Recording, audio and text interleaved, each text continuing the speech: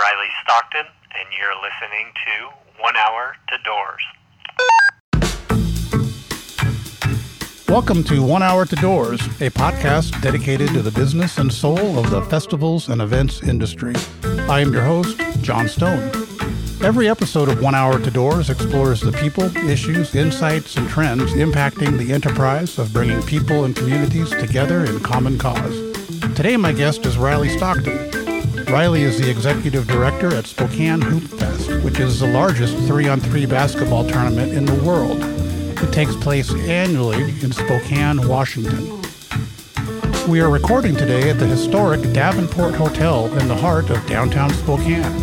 Riley, welcome to the show, and thank you for your time today. Thanks for having me. I'm excited to be here. For our listeners, could you please give a quick overview of Hoopfest?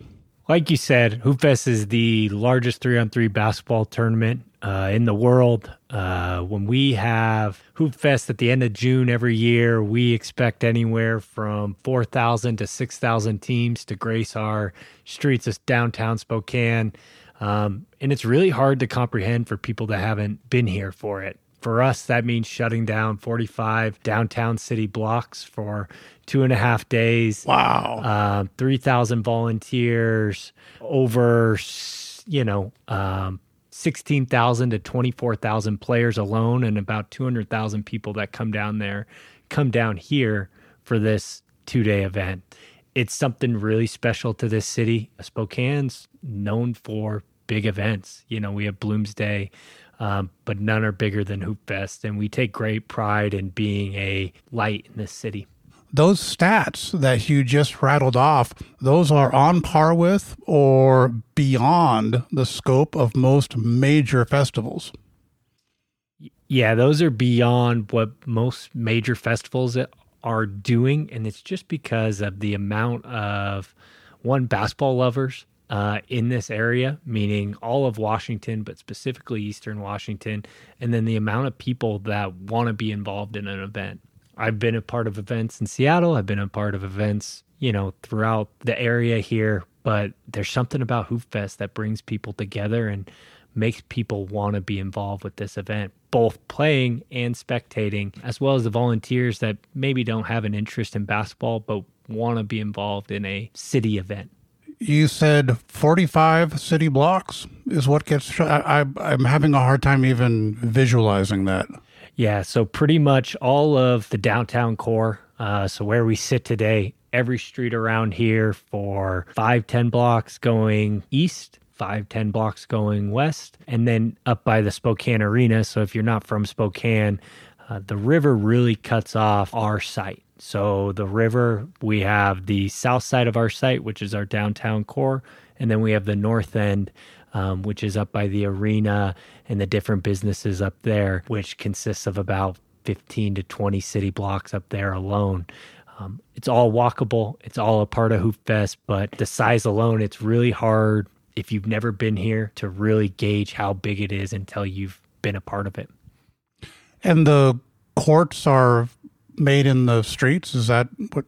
Correct. Yeah. Streets and parking lots in this area, and then we have our crown jewel of center court that's actually in Riverfront Park. And again, the mystique of Hoopfest, the magic of Hoopfest, in my opinion, comes on Friday night.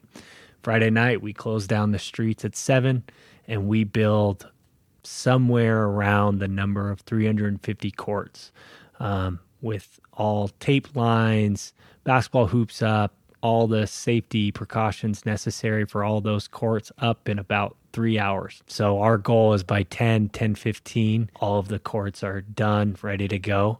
And then the best part of Friday night is as soon as those courts go up, people start playing on them. I would guess out of the 350 courts that we put up Friday night, you'll have 80 to 90% being played on by 10 o'clock. Wow. My head is just swimming with these stats, and having not been to Hoopfest myself, this is just fascinating. What was the first year of Hoopfest? Hoopfest was founded in 1990 by Rick Betts, Jerry Schmidt, and a couple other business people in this area, and kind of for different reasons. You know, Jerry Schmidt, who's a local guy, went to Gonzaga Prep here, started it as a Special Olympics fundraiser. Oh, And then Rick Betts, who is still on our board today, still very active in Hoopfest, traveled around and saw Hoop It Up on the East Coast and thought, God, why can't we bring something like that? So those two got together along with 3 or 4 other people to kind of develop Hoopfest. And it started with 512 teams, and it has grown tremendously since then. what happened during the pandemic? Yeah, so I wasn't around. I wasn't a part of the team when the pandemic happened, but they had a couple of different things happen. The first year, it was pretty much just a no-go. We kept thinking that it was going to happen, and then kind of looked like not going to happen for 2020. 2021 was definitely a little bit more difficult. We built it up. Everything was looking like it was going to happen in June, and then the new variant came with COVID. That stopped it until we tried to redo it in September of 2021 and still couldn't pull it off. And for people in this area, people that have been a part of Hoopfest, Hoopfest has been the last weekend of June for 33 years. Yeah. So to change it and for it to not go off definitely hurt us. But I think we're starting to grow back to pre-pandemic numbers. 3,000 volunteers. I am very familiar with what it takes to put together and manage an 800 to 1,000 person volunteer team. 3,000, now you're talking, that's multiple people a year-round effort, I presume. We actually have one staff member that kind of takes on volunteers, but it's also year-round volunteers that kind of keep it afloat. Mm-hmm. We have 30 to 40 key volunteers, which we call our operating committee, that all take on a portion of Hoopfest. So it could be everything from beverage distribution. It could be volunteer lunches. There's the tape and cleanup crews. There's the site setup crews. Each of these people take on a section of Hoopfest. They then, with our help, recruit their team of volunteers. A lot of them are family members, friends that have been a part of Hoopfest for a long time, and they're the ones that take ownership of that area. Without the operating committee and without our top marshals and area administrators, Hoopfest doesn't happen. Yeah. To your point, 800 court monitors can't be managed without those people. We are a staff of 7, and we can only do so much. And so it's those volunteers that have been involved longer than I've been playing in the event that really make it happen. Now, Spokane Hoopfest it's a 501c, correct? Correct. C what? 3? C3. Okay. And has it always been a C3? Yep. Any particular reason why a C3 versus any other entity? I probably couldn't answer that. I think it's always been a C3 since I've known it, and that's the last 2 years. But I think it's been a C3 for 33 years. I would imagine it has something to do with the accounting aspect of it. Yeah, sometimes the answer is just, I don't know. That's just where I started. And Yeah. The good thing about our board is they have a lot of interests or capabilities in a lot of different areas that come outside of Hoopfest, one being the accounting world. We had Rick Betts was a partner at Moss Adams for a long time. And so he set us up with smart business decisions early on that we're still reaping the benefits with 33 years later. Yeah, that's fantastic. Let's talk about closing down essentially the entire downtown, from what I can gather. How do the businesses and anybody who lives in the area, how does the local community deal with that? I think it's a lot of people see the benefit of Hoopfest. Over the last 5 years, I think we have an estimated economic impact of $47 million that we bring into Spokane. And in comparison, the second largest event, Bloomsday, which used to be the largest street race, I think in the country, brought in about 11 to 12 million. So I think the businesses see that we add value. We create a lot of opportunities, especially for the bars and restaurants, but also hotels. You'd be lucky to find a hotel room that's open over that weekend. And so I think we bring in a lot for this community, and they see that. There's some businesses, I would say, that don't always love Hoopfest, and that tends to be like the clothing retailers and the people that have sweaty basketball players coming inside their stores at all hours. But I think everyone sees the value of it, and it's one of the lights of the Spokane community. Wow. So Hoopfest fired back up last year, and so this is second year back from the pandemic. How was business this year?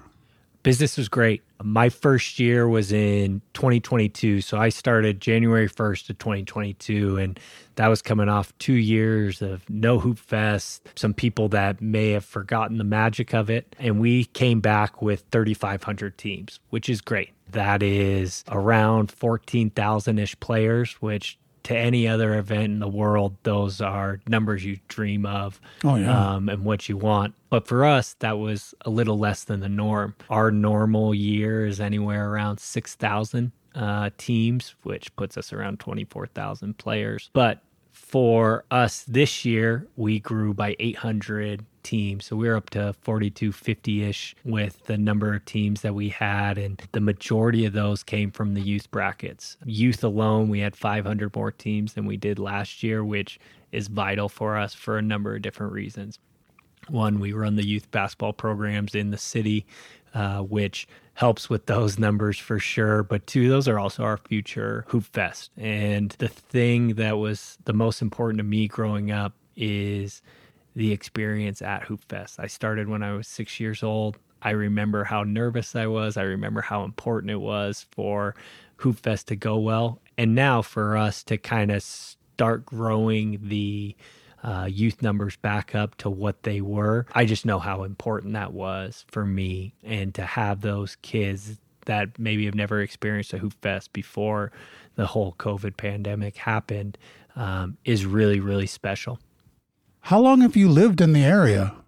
Yeah, so I grew up in Spokane. I'm born and raised. Right. I lived here until I was 18, and I played in every Hoopfest I could until 15. So Hoopfest, you're supposed to start in third grade. I started going into kindergarten. I played with my cousins up a couple years. I was always a little bigger of a kid, so everyone thought I was even old for that age. And then I probably played until high school, until my high school coach wouldn't let me. And then I moved away. I went to college actually in Seattle, at Seattle Pacific University, and couldn't play while I was in college. And then every year since, I've played in Hoopfest. And it continues to be a tradition in our family to be a part of this event. My dad is one of the 22, 23 players that have played in every one. So it is very important to our family. And so for me in this role, it's important to do it right because I know how important it is to the people of Spokane, and I know how important it is to the family. Okay, I think this question was maybe the most important question in this whole interview. Now that I understand your context, wow, man, congratulations. Thank you. Yeah, it's funny. I said this in my interview for the position and when I first started, but when I was 15, I wrote this as my dream job. I knew people that worked for it, and I always thought it was such a cool company. I love Spokane. I love hoops. And so to be able to be doing this is not a day goes by where I'm not thankful and I don't count my lucky stars that it all worked out. That's just a big, big deal. Yeah, it's without a doubt, it's 100% a privilege, but there is some pressure with it. I bet you when I walk around Hoopfest, I could tell you a lot of people's names that I'm walking by, and if it doesn't go well, I'm definitely going to hear about it. But that's what I want. I want to go where I want to work somewhere where I'm being pushed, and this job pushes you. And so, again, I've been extremely lucky about that. Well, and that awareness, too. Not a day goes by for me where I don't reflect on the fact that for all of the cool things that I've gotten to do and the big responsibilities, at the end of the day, all I'm really doing is standing on the shoulders of some amazing people. Yeah. And again, I'm just carrying the torch at this point. Yeah. The boat was built. Yeah. The plan was hatched long before I became a part of it more than playing in it. And now it's just making sure that flag continues to be moved forward and we continue to grow. And that's what I'm most excited about, is where do we take it from here? How does Hoopfest stay contemporary? We try to realize is there's a portion of people that come to Hoopfest for the basketball, right? I don't know what that percentage is, but there's a portion that will always play in it because they love Hoopfest, they love hoops, they love playing with their friends, but we aren't naive enough to know that that's going to keep us forever. And so I think is we will always have the basketball portion. We will always have that to build communities, to have people enjoy the summer, play with their friends. We will always have that. But we're always looking for different ideas, different ways to engage the people that may not have the basketball love. What can we do differently to make it special for people that are down there just watching friends or just want to enjoy a festival-like atmosphere? That could be anything from having concert, honoring people in the community, having giveaways that maybe are related to basketball, but you don't have to have any skill for you to win. Is it giveaways? Is it, an idea that we have this year that I'm super excited about? It's called the Festival of Hoops. And what it is it's a raffle for a basketball experience. Yeah, I might not love basketball. I might not love playing it, but I like watching the Zags play in Maui. I like I want to go see Corey Kispert, Gonzaga legend, play in Washington, D.C. How can we make it special for people that may not want to play? And that's what we battle with every day. I think when I first hired, one of the board members grabbed me, and one of my to-dos and one of my, things that I am required to do each quarter is to figure out how I can make Hoopfest still fresh. How can I make it unique and different while keeping the stuff that everybody loves? It is fun to see 45 cities block shut down. There's no doubt about it. But that'll only keep people around so long. And we try to do it in everything we do.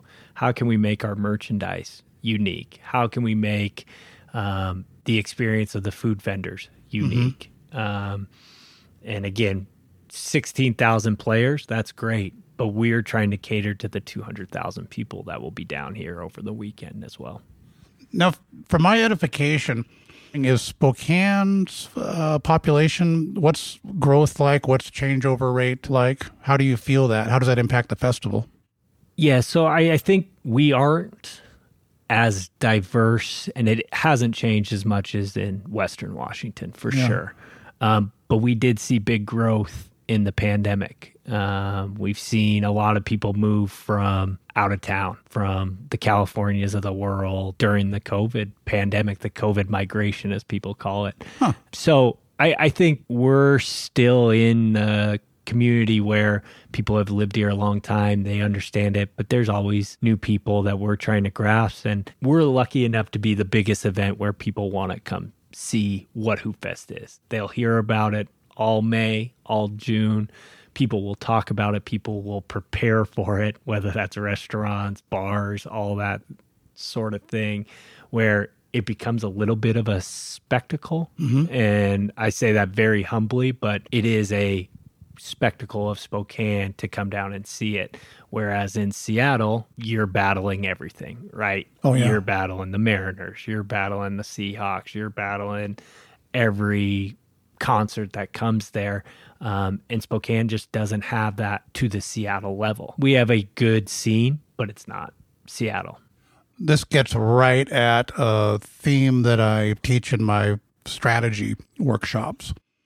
And that is the fact that tradition, which so many of our events are all about, tradition relies on a critical mass of people living in the same place for a long enough period of time, over generations. And it's kind of a statement of the obvious. When you're in cities or regions that experience this rapid growth and or rapid changeover of people, the whole notion of tradition gets really hard to hold on to, because the people who held that tradition, they're not here anymore. And the people who are coming in now, they're not invested in the local traditions. They just got here. And further, many are bringing their own traditions. And so the population stability that you describe over here, that's certainly helps drive home that sense of tradition.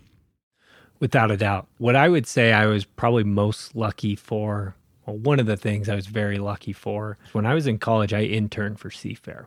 And so I saw both sides of it, right? I was seeing the tradition and what I would say is the best event that happens in Seattle, while also trying to keep it fresh every year and what they can do to make it new and great, while also keeping the things that people love. And that was, and I didn't know it at the time, that was such a valuable learning experience, seeing the creativity of the Seafair team while also keeping what's special for everybody else. With every passing year that I'm in this business, I become more and more fascinated by Seafair and by other events that have been around for so long. Events that were conceived and built around times that just largely don't exist anymore. Seafair and the way that they keep pushing that event forward into the future is just astonishing to me. And I know many of the people that have led that effort over the years, and they are astonishing, remarkable people. But I know it's just all-consuming 365-day-a-year push to keep it contemporary, just to keep driving home that point. Yeah, and I am extremely biased, but I think the Beth Knoxes of the world, the Eric Cornings, who are both great mentors to me, are the reason they keep it so fresh. You're not going to find a lot better minds than those two, and that team they put together are unique and hardworking, and they put such a emphasis on doing stuff out of the norm and going above and beyond what you can do. And, I mentioned that of Eric and Beth and Karen Komodo, and I see that same personality traits on our board. When I talk about Rick Betts, he has the same mindset as those three did. And, there's a number of people on our board that share that. And so, we've been around 33 years. I think Seafair's around 70-ish. And so my hope is we can continue to kind of take that model of push it forward, don't be satisfied, contemporary, to use your words, to make it special. And I think we have the ability to do that, just like Seafair does. I boil it all down to one word, and that word is leadership. Tremendous leadership. Without a doubt. They're some of the best leaders I've ever met, and I think I've been lucky enough to be around great leaders in my life, and it's everything for how they treat their staff to the expectation level of their events. And I can't tell you how many times I walk around an event and I think of Beth Knox's keys, and I think of Beth Knox saying, hey, why would you ever handwrite a sign?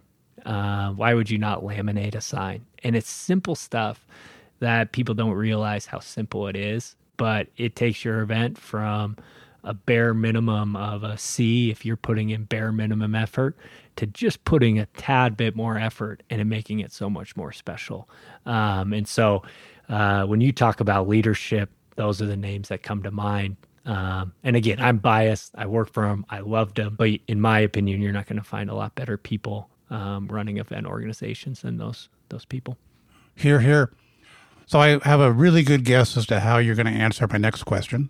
My next question is, who were your most important mentors in the industry?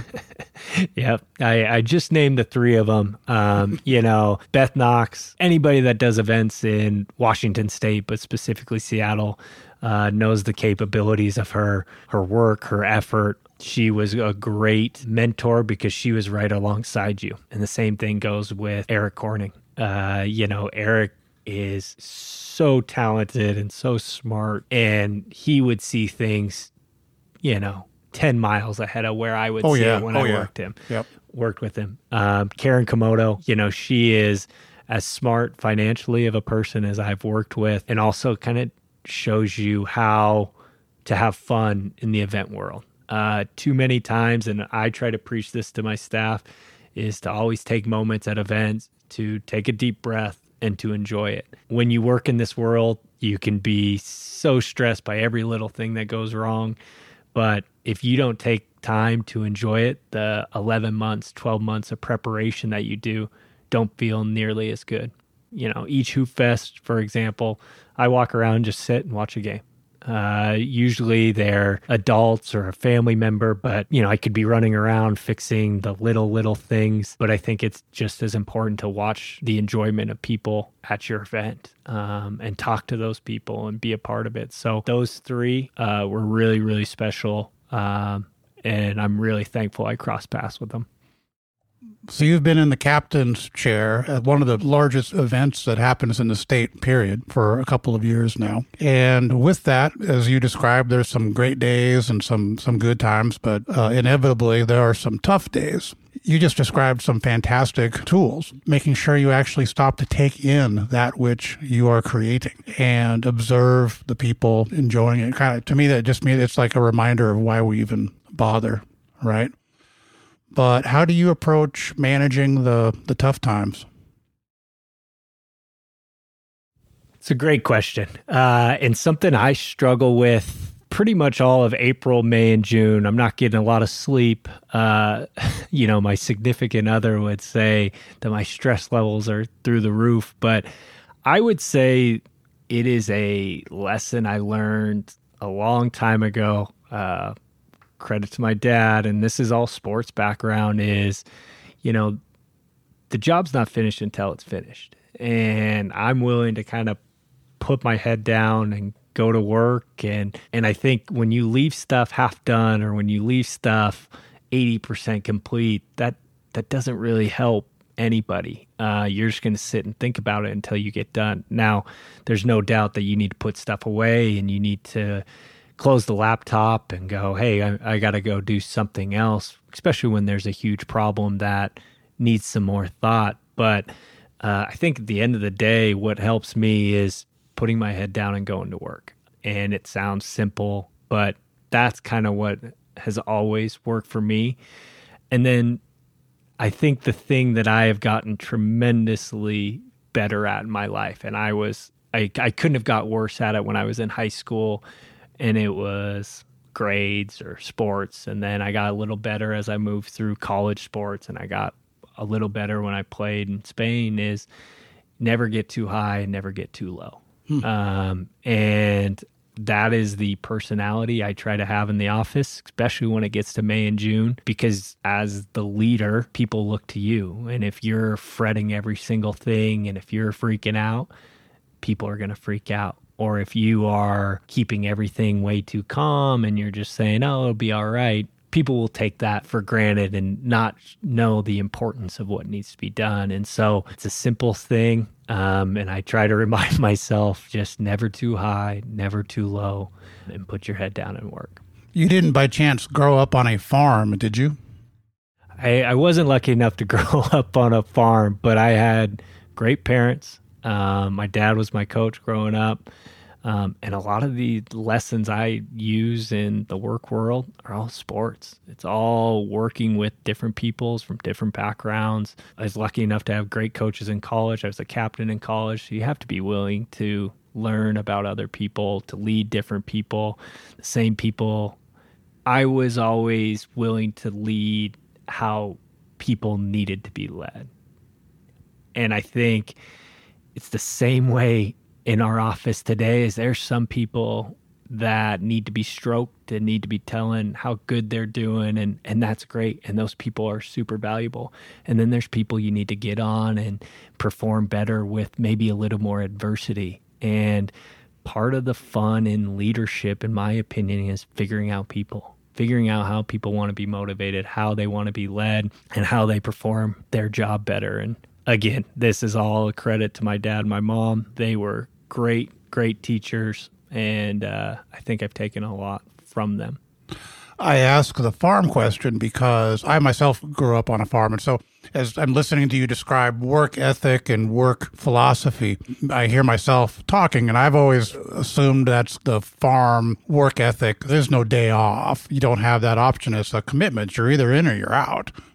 I have worked with hundreds of production managers. Of those production managers, there's like maybe 50 or less that stand out as just extraordinarily good at what they do.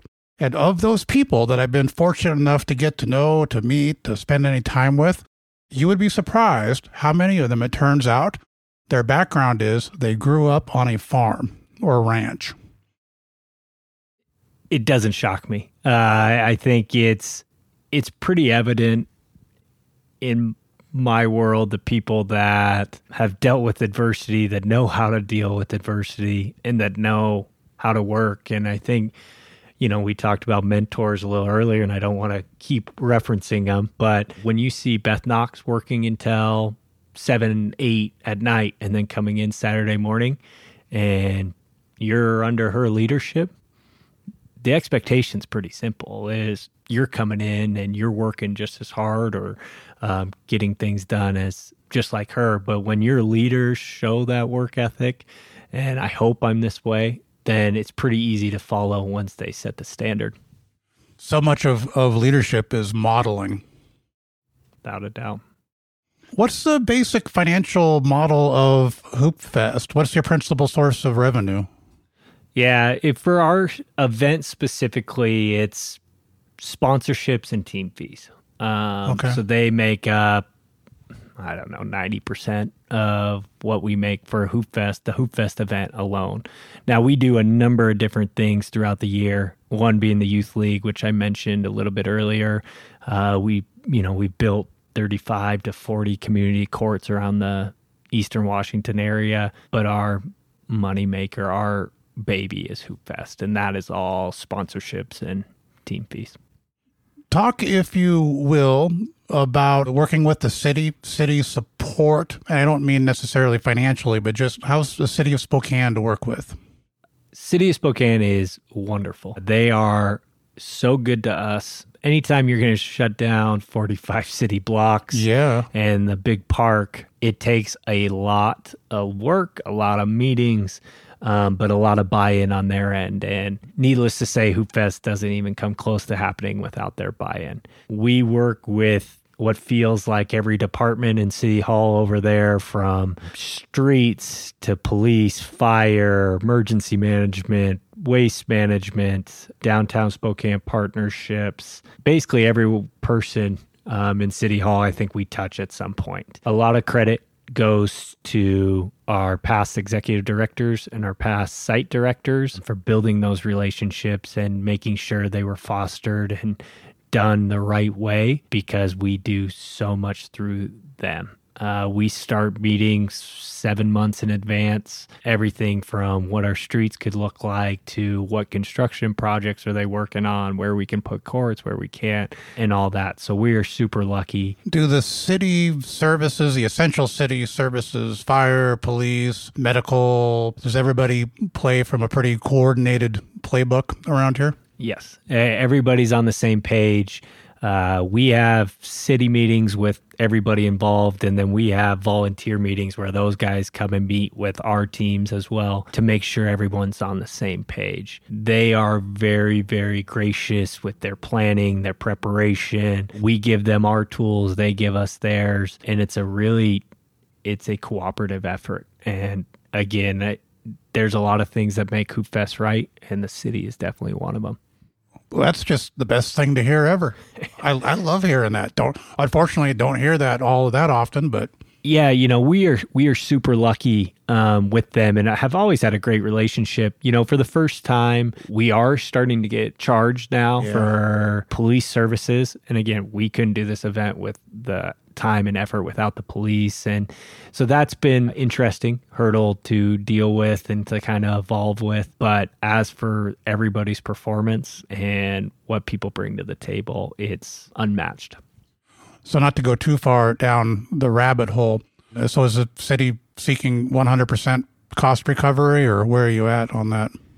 So no, at this time they're looking for 60% of cost recovery for their police costs throughout the event.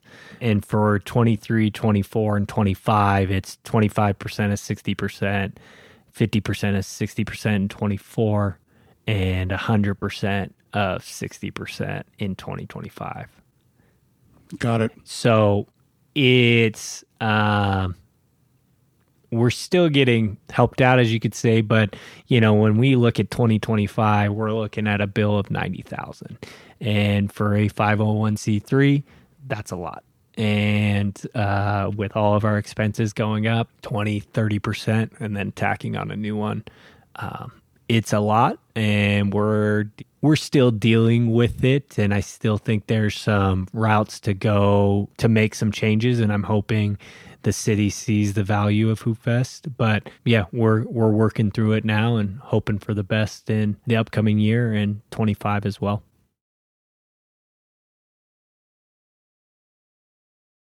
I want to ask you about any big challenges that you have faced in the last couple of years.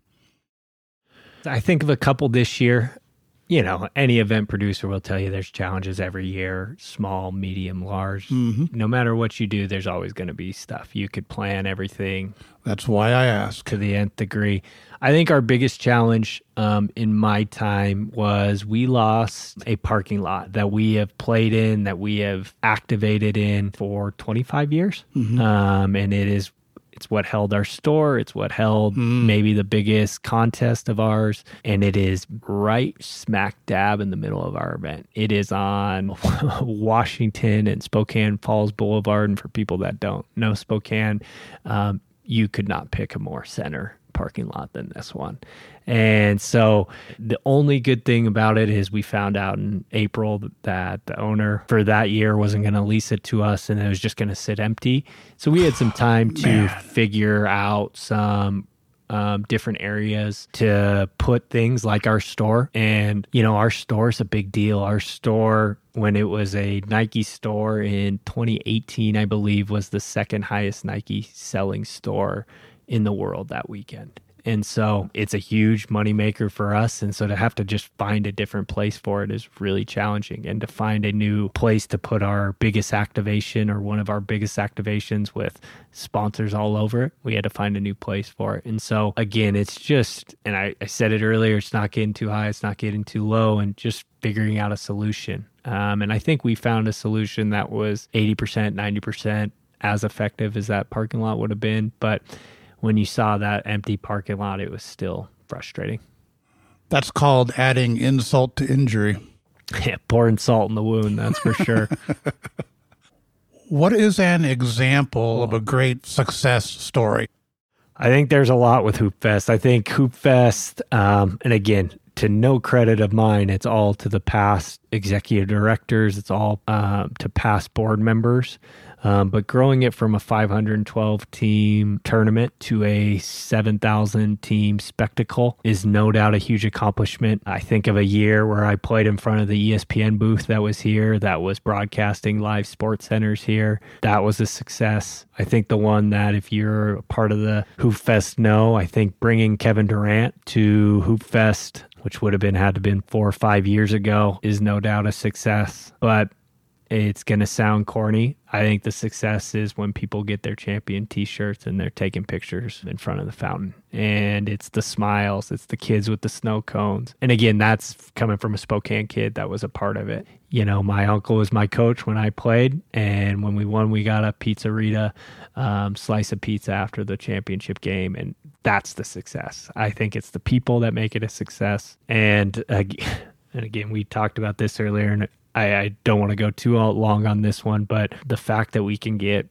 3,000 volunteers out here for nothing more than t-shirt, it's great for Hoopfest, but it shows you the people of Spokane, and it shows you how willing they are to help one another. And I think being from here and being a part of Hoopfest, that might be what makes it so special for me.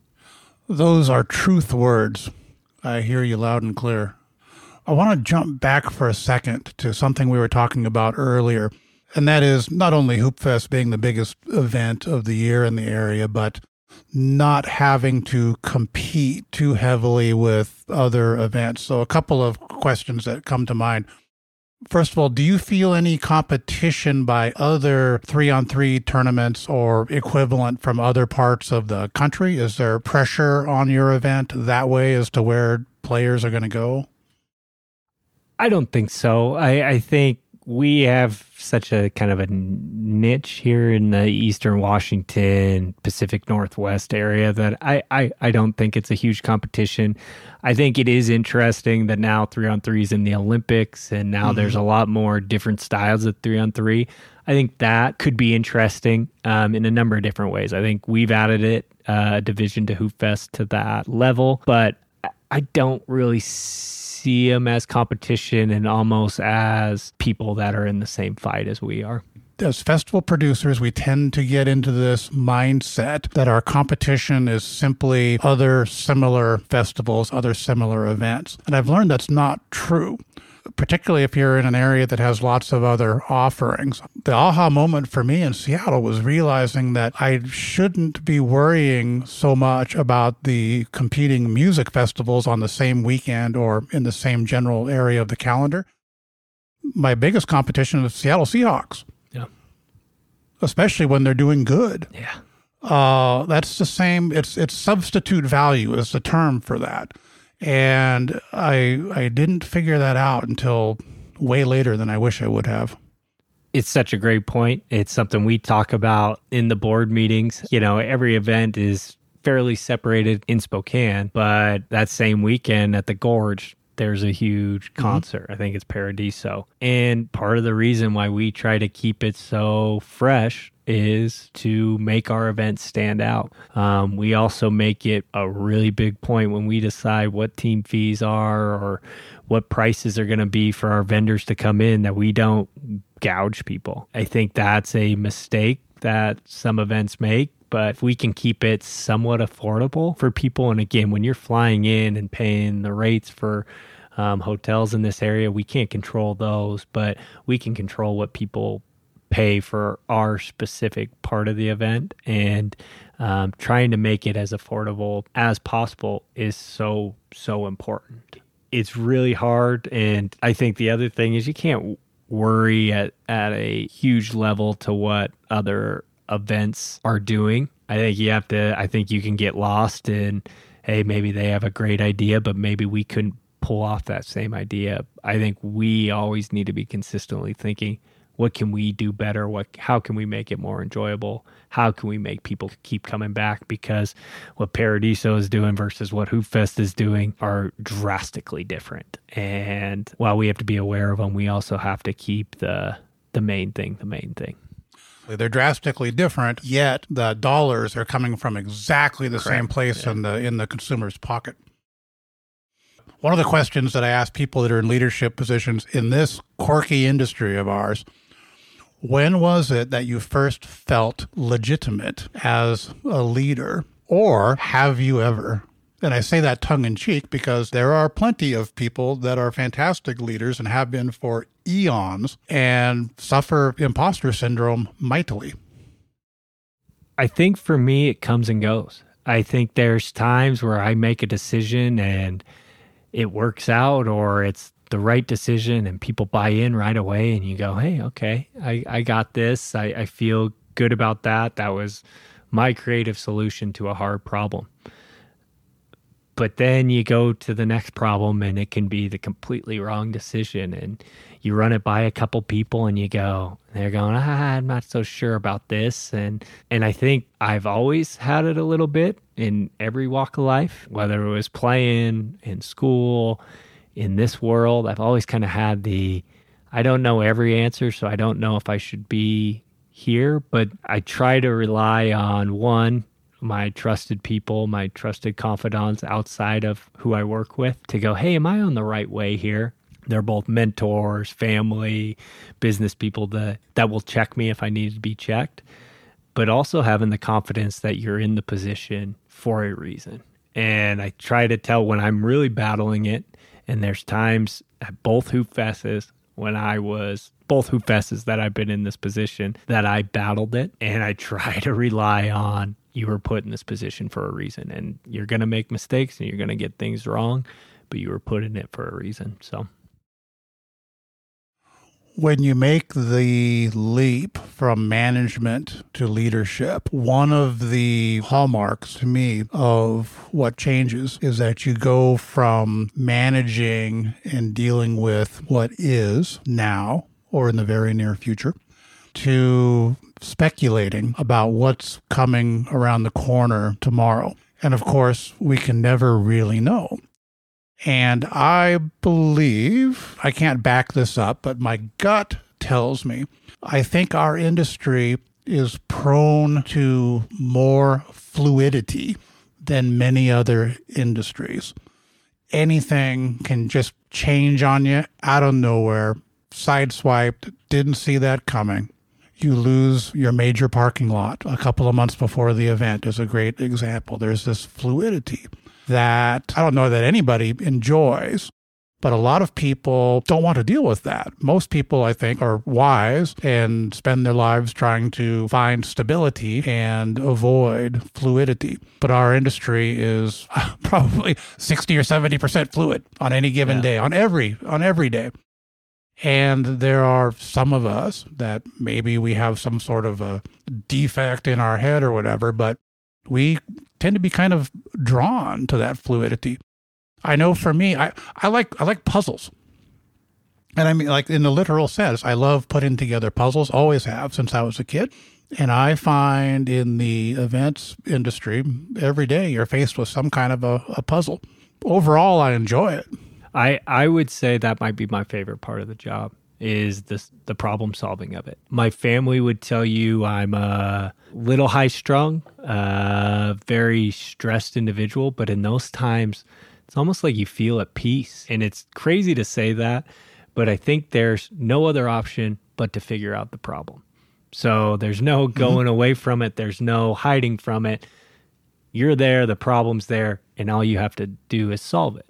And I just really enjoy those times where it's the staff and I trying to figure out a problem. Yeah. I don't enjoy the problem, but I enjoy the creative solutions that come with it. You talk about the parking lot that we lost. You know, for the first time, we moved our Hoopfest store indoors to a department store, an empty department store that was in downtown.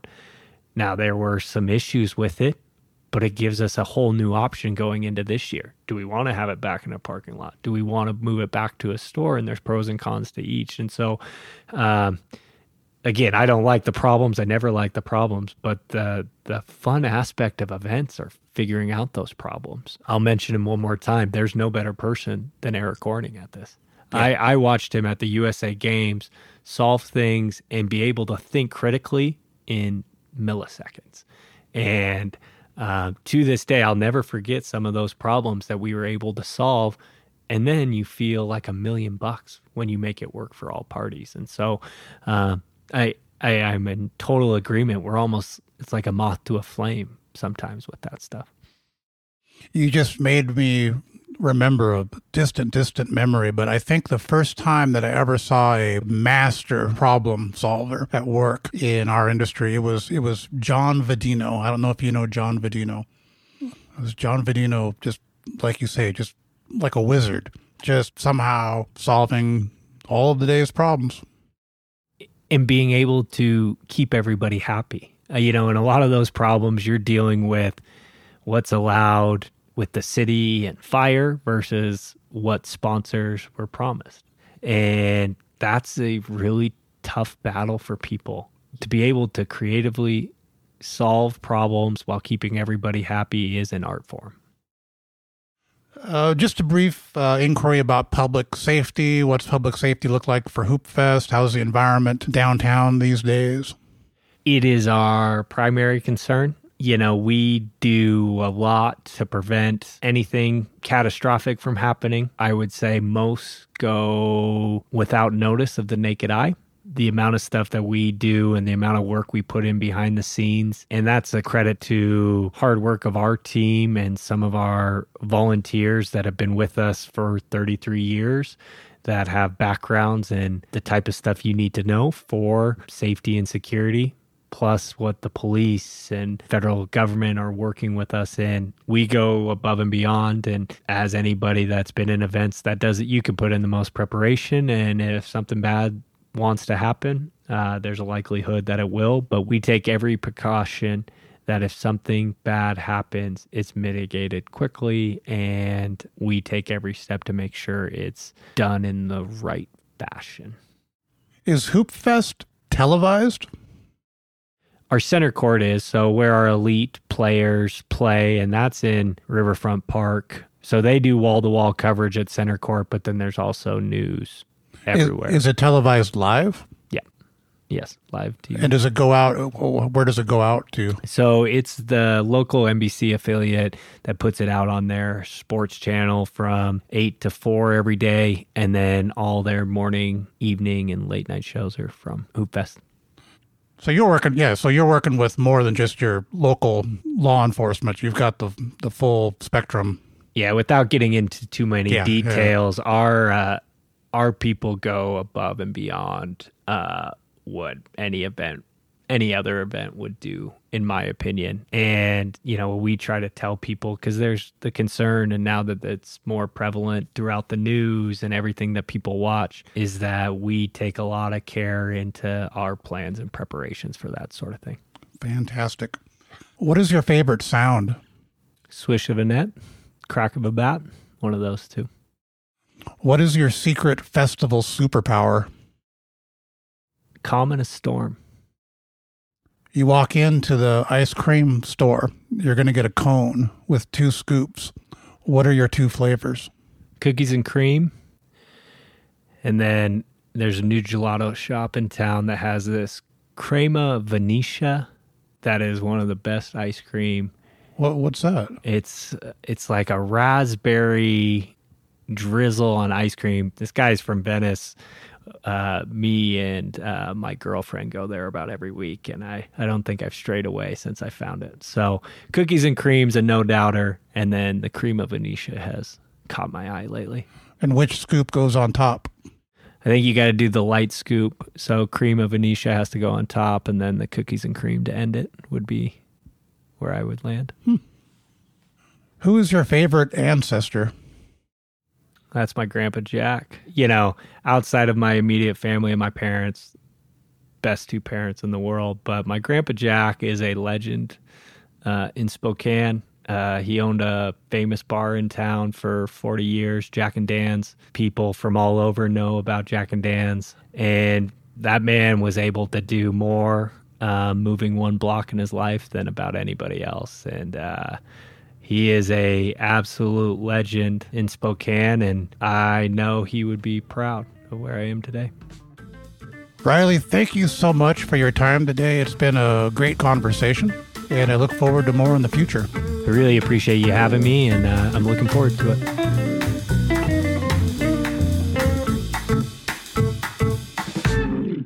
This is an all-call, 1 hour to door.